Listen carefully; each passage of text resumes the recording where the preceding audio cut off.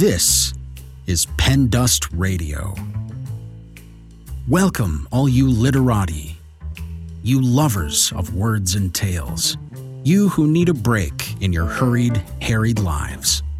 We have a salve for your soul with stories imaginative and original.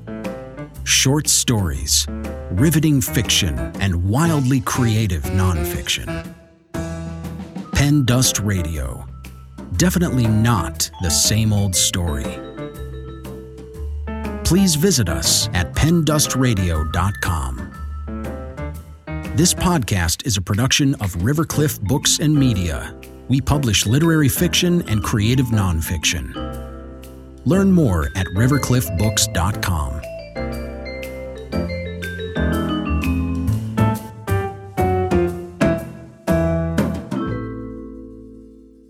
In this touching memoir, Sarah K. Lenz recalls a journey with her father along the rural backroads of central Nebraska, visiting the significant landmarks of his life in what he called his nostalgia tour.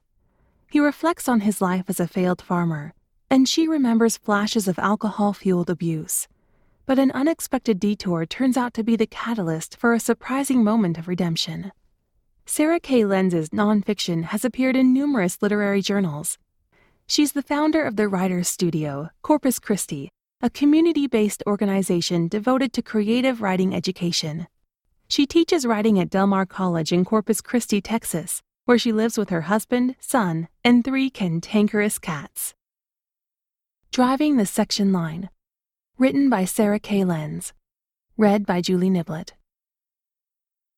"When I die, I want you to dump my ashes on Henry's Hill," Dad said. We sat at his kitchen table in his trailer house on Lot No. 1, Del Mar Mobile Home Court in Doniphan, Nebraska, where he now lived alone. "Okay," I said. "Why are you telling me this?" "Someone needs to know." He had a USA Gold cigarette, the brand he switched to when Marlboros got too expensive, pinched between his leathery fingers.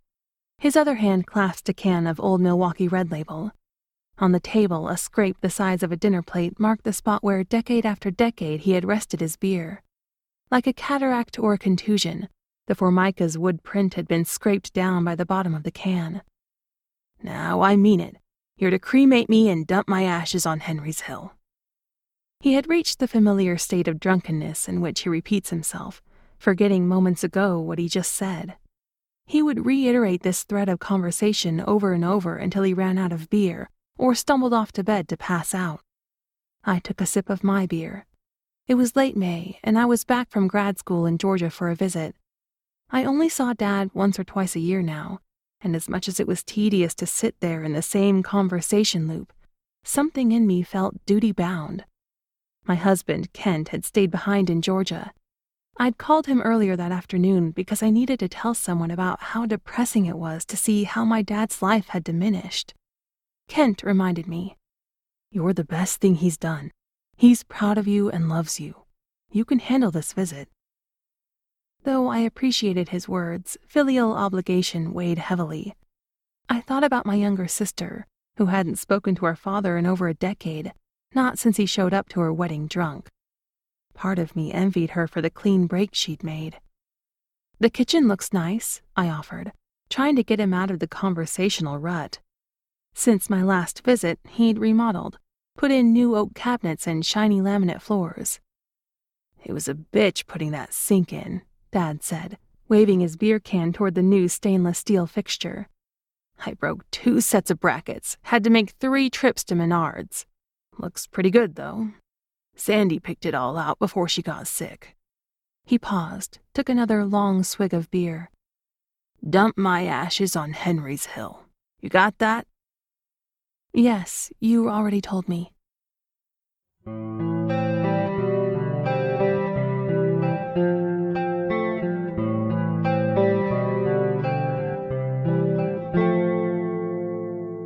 I wished Sandy was here. She'd been Dad's girlfriend. The last time I saw her, we sat at this same table drinking Diet Dr. Pepper, her favorite. She told me, "Your father doesn't have a malicious bone in his body. Sure, he drinks, but he wouldn't hurt a flea." She lived with him until she got sick last winter, A kidney infection had turned into sepsis, and she'd spent 3 weeks in the ICU. When I was visiting for Christmas last year, Dad had taken me to see her in the hospital. Because of the excruciating pain she was in, the doctors put her in a medically induced coma. I thought back to how heartbroken I had been for my dad that day. "Sandy, it's me, Roland. Sarah's here too," he said as he leaned over her hospital bed. He gently brushed her mussed hair from her forehead and kissed her. Her eyes fluttered open for a moment, but I'm sure they couldn't register what they saw. His eyes filled with tears. When he saw me watching him, I looked away, focusing on the coloring book pages hanging listlessly around the room, which Sandy's grandkids had brought. When we left the hospital, it was brutally cold. The wind blew full tilt from the north, rattling the flagpole's rope and pulley. In the car, Dad tamped a cigarette from his pack and lit it. My breath streamed out in cloudy wisps, mingling with his cigarette smoke. He finally spoke. "It sure is hard to see her like that, isn't it?" I nodded. Afraid that he was going to cry again, I stared at the empty parking space next to us, where someone had dropped a banana peel. It was splayed flat across the frozen asphalt, its blackened edges curled in on itself in frozen helplessness.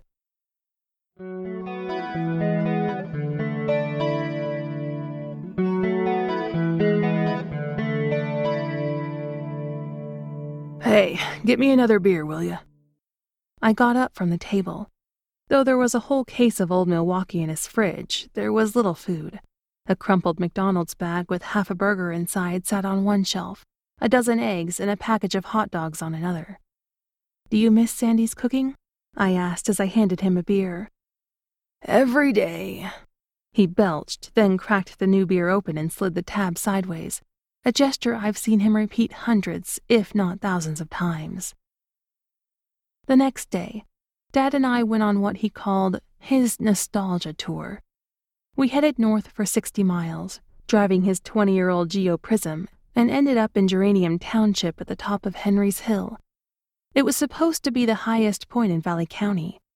We stood at its summit just before the elevation dropped off into a ravine. A rotten fence post covered with lichen jutted from the earth, trailing a curl of rusted barbed wire. A few orangey cedar trees and smaller clumps of spiked yucca dotted the pasture. From that vantage, we saw what used to be our home place, 160 acres of farmland that, until my father lost it, had been in the family for 5 generations, since 1903. The 2-story farmhouse, red barn, and grain bins occupied a quarter-mile section. We took in the expansive cornfields and feedlots full of cattle, all the land that used to be his. It was a geographical center. Point your finger at the middle of Nebraska on a map. You'll land on it. It was my father's center, too. He was pulled there now, even decades later, as if by gravity or some other invisible force. I imagined shaking his ashes from an urn, and how they would scatter on the wind and land on the soil he used to plow. "Here's the spot." "Is it legal?" I asked Dad, wondering about who owned the land, about trespassing laws and burial laws. "Better to ask forgiveness than permission." He flicked his cigarette down the embankment, giving me something else to worry about. The combination of dry wind and parched grass was perfect for brush fires. The wind made a high-pitched groaning as it swept over the cottonwoods and made me feel spooked. It had a sinister quality, unlike any place I had ever lived. Not like the soupy, humid air of the deep south, nor the arid air of Boise, Idaho's foothills. Those places didn't have real wind, unlike here, where the weather was mercurial. "When'd you start farming?" I asked. "Let's see, that would have been spring of 77. He squinted into the distance between the pasture and cornfields. He didn't see well anymore and needed cataract surgery. "Get me those binoculars in the glove box, will you?" He had parked the white Geo a few feet away in the empty hayfield. I got the binoculars for him. "I should have known I'd have bad luck," he continued, binoculars held tight against his eyes as he focused in on the home place. "That first year, corn got hailed out. Lost everything." He paused and let the binoculars down. "That kind of thing makes it hard not to be superstitious." Makes you wonder about God." Those words hadn't sunk in before he changed the subject. "This used to be a Pawnee Indian lookout." This was just speculation on his part, another kind of faith, the only kind he can muster anymore. After Henry's Hill, Dad drove the section lines, roads that follow both the compass coordinates and the mile-by-mile Jeffersonian grid that made a patchwork of this flyover country. We drove past a pasture where I used to tag along during calving season. Once I'd watched from the pickup as Dad helped a black Angus birth a white-faced calf. We drove past a freshly planted cornfield, a giant swath of brown corduroy. Its loam perfumed the air. We drove past another field Dad used to farm, where in the summer we checked the irrigation pivots. The sky spread so deep blue it hurt my eyes. It hit me how I used to feel a sense of peace on those summer nights. As dusk settled in, so did the feeling that all was right in the world. Driving through fields of corn as tall as the pickup truck, we had seen green leaves gleaming with moisture, the arching spray from the pivot hitting the last rays of sunlight, haloing the world in fleeting rainbows. I understood the ache of Dad's loss. We passed by grain bins with the Chief Industries logo, an Indian in profile wearing a white and red feathered headdress depicted in blockish rectangles. Dad retired from Chief a few years ago, but he still wore the same factory work clothes, navy blue Dickies work pants held on his bony frame by thick red suspenders. He had worked in fabrication and welding. I thought about the downward trajectory of his life, how he went from producing the grain that went into the bins to building the bins in a factory. The Geo crawled slowly along the gravel roads, soft at the edges from a recent rain. The windows were down. Waylon Jennings played on the tape deck. Dad barely said a word as we drove. I wondered what he was thinking about. All his talk about his funeral plans made me feel a sad sort of pity. What does it feel like to look back at your life and have little to show for it but a string of failures? Dad had returned to the home place in the late 70s to run the cattle and corn operation with his father and brother during the Earl Butz era of American agriculture, the beginning of rapid consolidations and the get big or get out mentality. They wanted to get big, and it seemed like the perfect time. Grain prices soared because of a Russian grain shortage. Dad had just suffered his first divorce and been discharged from the Air Force. With few other prospects, farming was his fallback, but he quickly fell in love with it. He also fell in love with my mother that summer. They eloped in September. 4 years later, I was born.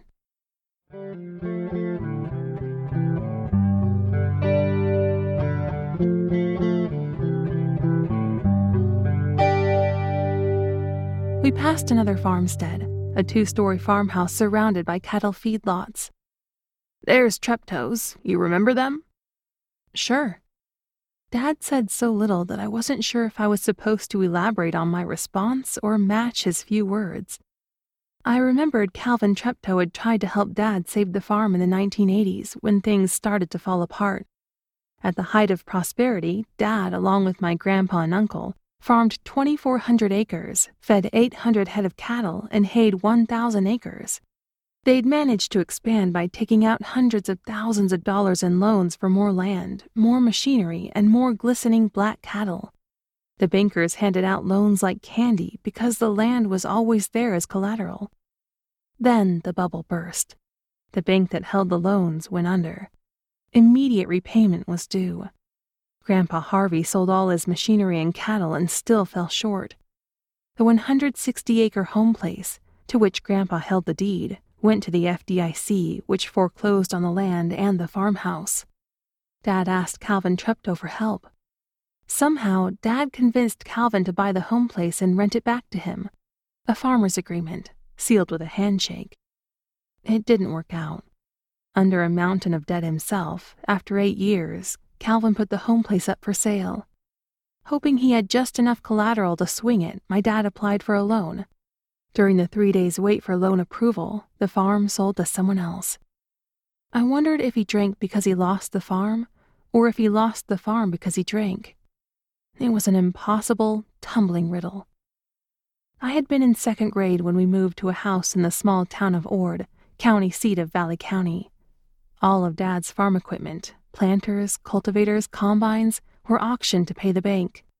Dad took a job as an itinerant construction worker, welding girders and pouring concrete to build bridges and freeway ramps. In ever-widening circles, he followed the work away from his geographic center. We drove on. Dad wanted to take me to the one-room school where my grandma had taught and where he and my uncles went to school into the 8th grade before transferring to Ord High School. At first, he couldn't find the schoolhouse. I worried about his mind. Surely 40 years of alcoholism shoots memory to hell.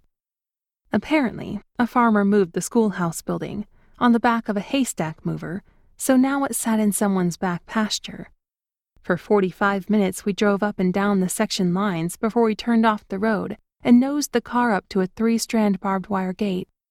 "Get the gate, will ya?" Now I was less worried about trespassing and more worried about cattle. What if there was a bull?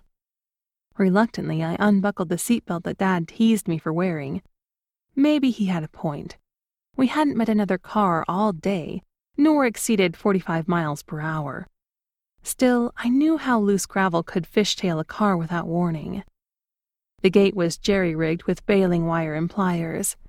I laid the fence down flat so that he could drive over the wire. I refastened the gate and got back in the car. Dad found a cowpath rut in the pasture and followed it along the hills. At 10 miles per hour, the car pitched like a boat over swells. Behind a cluster of cedars, I saw it. A sagging schoolhouse, its clapboards weathered to a dull gray. Dad got out of the car, stubbed his cigarette in the grass, and rattled out a spittle-laden cough. He opened the front door and walked in like he owned the place. The building's graceful decay made it more beautiful than it ever could have been in its prime. Peeking through rot holes in the roof, sunlight dappled the warped floorboards and flashed across a broken wall. Plaster crumbled off wood lathes like frosting off a cake. Long skins of milk-green paint peeled from the remaining plaster. Dad wandered around the ruined schoolroom. "Look, here's the old bell tower," he said. I looked up. The belfry was empty. "Remember that old bell we had on the farm? Here's where it came from. Your grandma got it when they closed the school, but it sold at the foreclosure auction. Remember?" I did, and I understood why he called this his nostalgia tour. Each landmark or object was a way for him to tell me, without so many words, the stories I already knew. If I was his legacy, he needed to be reassured that I knew his stories and that they would live on after he's gone. When I was growing up, Mom had used the school bell for a dinner gong. My favorite chore was ringing it when supper was ready. No matter how far away Dad worked on the home place, the bell summoned him. Only a sound that crisp and loud could pierce the windy, almost treeless land. It traveled farther than my loudest screams, meant to provoke the tom turkeys into gobbling, louder than the howl of Spike, our border collie, and louder than the cries of wild coyotes. It filled the space with its resounding, mellifluous tolling. I felt it in my throat and lungs, almost tasted it as it caught and scattered in the wind. In this small family ritual, maybe we had wished the gong could put demons to flight and protect us from hail and tornadoes. After a few minutes, I felt anxious in the schoolhouse's silence, broken only by the wind swishing ominously through the cedars. A mud-caked four-wheeler parked in the back room reminded me that we were trespassing again. Did the owner carry a gun? Might he think we were there to steal his property? Dad wasn't worried. If needed, he could explain why we were there.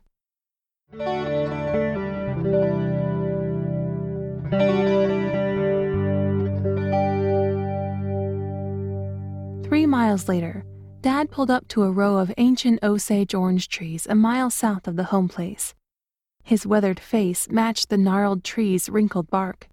He pointed to a field of corn seedlings. "There used to be a road here," he said. "I walked this road to school and back, straight across the section line." I tried to imagine my father as a child, but soon abandoned the idea. Instead, I thought about how things fade and disappear. Grandma used to pick the lumpy green Osage oranges. She put them in the bottom of her china cabinets and closets to repel bugs, but it seemed to me that, like the school bell, They protected us from other things, too. Perhaps the Osages ordered off the evil spirits carried by those dry prairie winds. I wished they were in season so I could have taken some home with me. But even if they had been, I wouldn't have been able to get them through airport security. No one knows what they're used for anymore. We drove past yet another cornfield, this one planted in Cargill seeds. The test plot signs were already set into the ground at each row, the seed hybrid number printed below the yellow and black Cargill logo, a sideways seed that looked like a teardrop. "Hey, that's my old brand," Dad said. I remembered that too, but it wasn't a pleasant memory. Because Dad planted Cargill brand seed, his seed distributor gave him Cargill swag, trucker hats and jackets, even a yardstick. It was the winter of 1987, and I was a kindergartner. My mother was pregnant with my little sister. Mom had turned my old bedroom on the first floor into the nursery, and my new bedroom was relocated upstairs to the room that had been my father's when he was a boy. The room frightened me. Most nights when I couldn't sleep, I'd sneak downstairs to the living room where Dad drank beer and watched MASH reruns. He let me snuggle in his lap, breathing in his scent of tobacco and beer, earthy and malty, both sour and sweet until I fell asleep. After a while, any time I woke up alone in the room, I ran downstairs and refused to go back to bed unless Mom or Dad laid next to me until I fell asleep. One night when I tried to sneak downstairs, Dad ambushed me. He sat on the landing, a can of beer in one hand and his Cargill yardstick in the other. The yardstick was several inches wide, a quarter-inch thick and painted bright yellow and stamped with that teardrop-shaped logo. When he saw me, he cracked the yardstick, hard, on the linoleum. I burst into tears. He jabbed the yardstick at my bare legs, then tipped his head back, swigging the dregs from his can, then threw it down the stairs. The hollow can clattered as it bounced down the steps and rolled toward my mother, who was sitting at the kitchen table, too terrified to stop him. I cried gasping, hysterical tears, losing my breath as I tried to escape the dark terror of the room, only to be goaded back into it by the pokes and slaps of the yardstick. That night I fell asleep with my face pressed against the crack of light at the bottom of the closed door.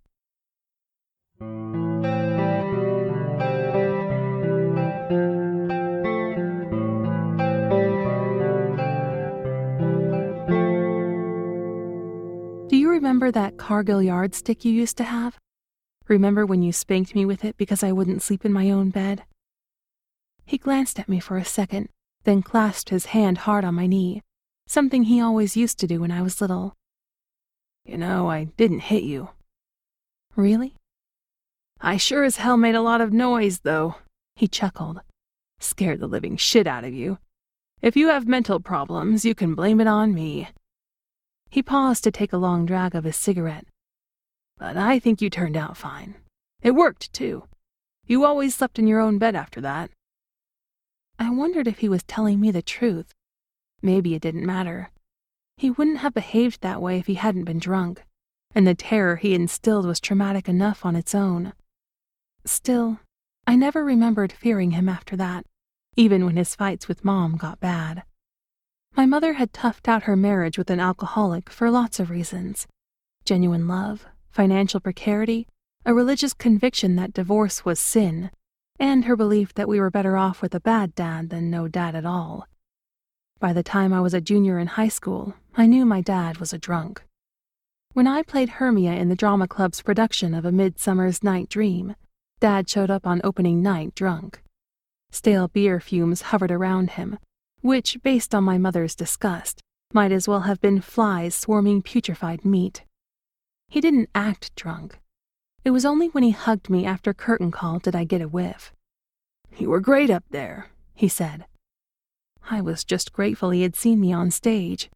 Between the constant drinking and the construction crew job that had him on the road, I felt nearly fatherless.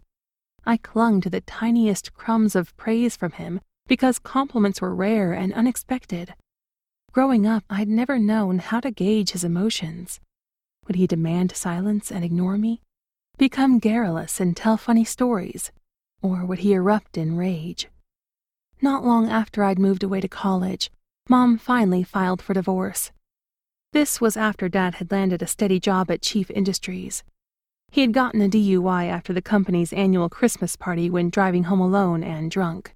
He'd stopped at a four-way stop sign in the middle of the intersection. Because of the DUI, his license was revoked, and he could no longer commute to Chief. He moved out and rented a dive hotel room a few blocks from the factory and bought a second-hand bicycle to get to and from work. With Dad out of the house, Mom took the opportunity to finalize it.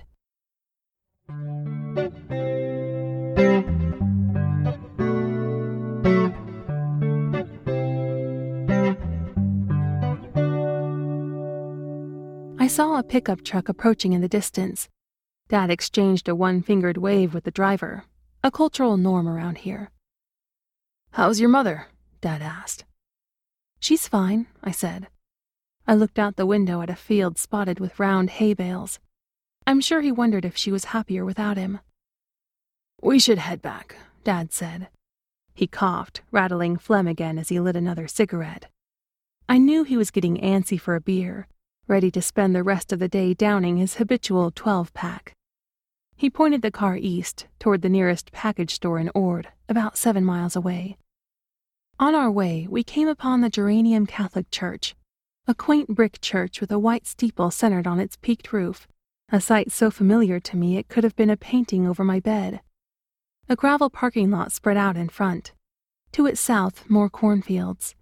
Behind the church, next to a small graveyard, stood a life-size crucifix. As a kindergartner, I rode with my mother every school day to meet the school bus.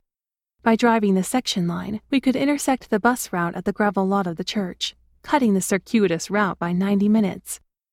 I remembered my fascination with the crucifix back then, with Jesus' graphically depicted agony. Dad pulled the car to a stop. I got out. The wind lashed the gray knit skirt I was wearing, whipping it against my thighs.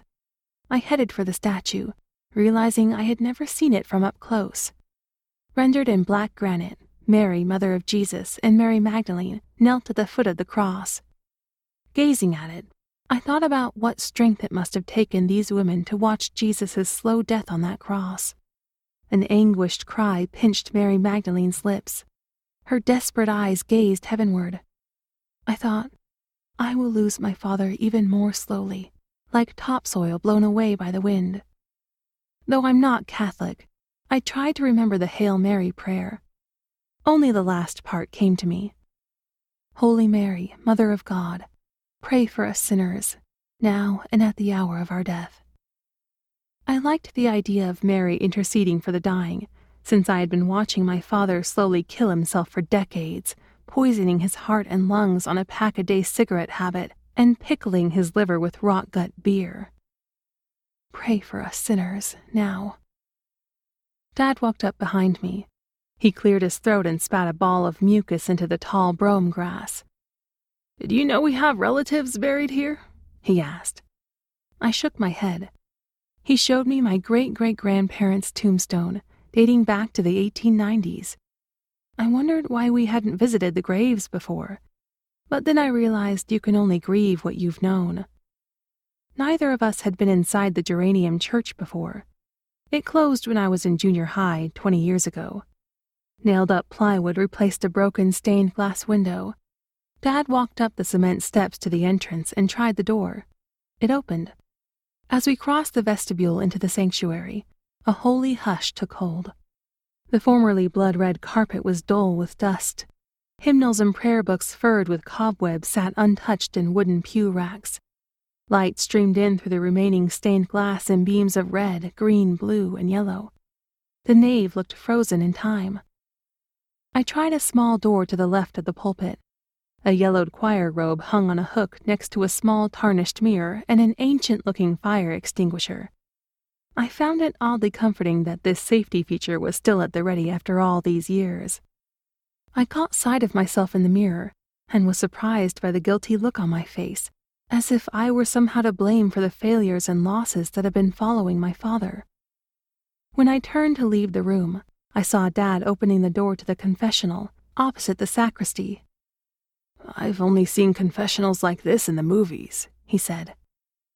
"If you were Catholic," I asked, "what would you confess?"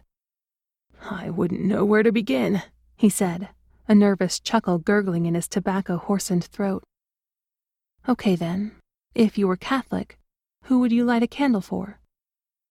Sandy, he mumbled, and turned away from me to start up the choir loft stairs.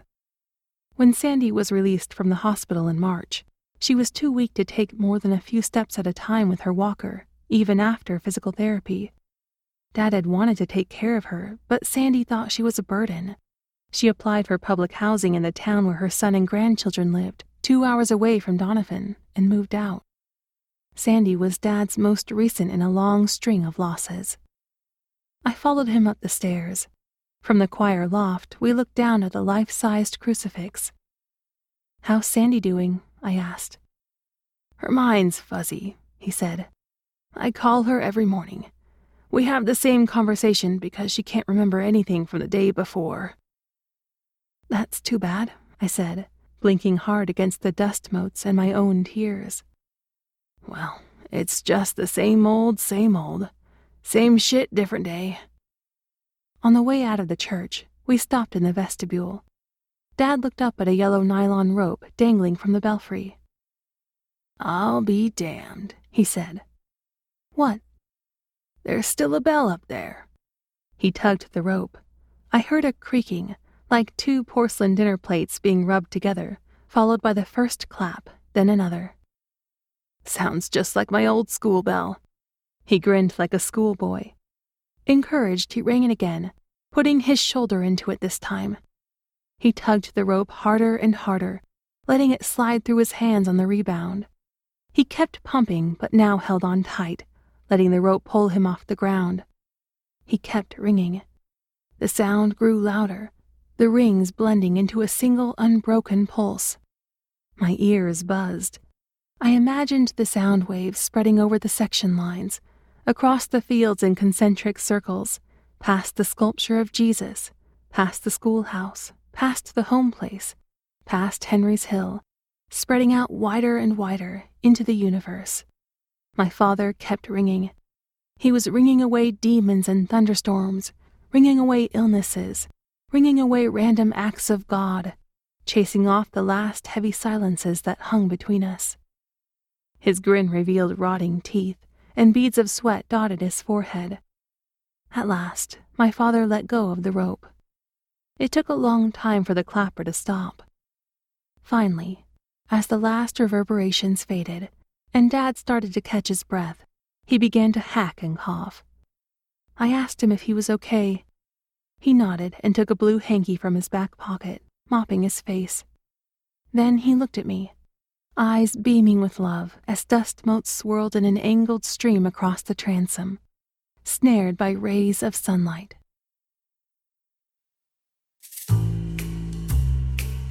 This story is copyright 2015 by Sarah K. Lenz.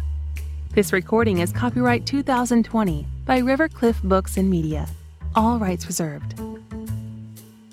Thanks for listening to this episode of Pen Dust Radio. For more information or to submit your writing to the podcast, please visit pendustradio.com. This podcast is a production of Rivercliff Books and Media. Learn more at rivercliffbooks.com.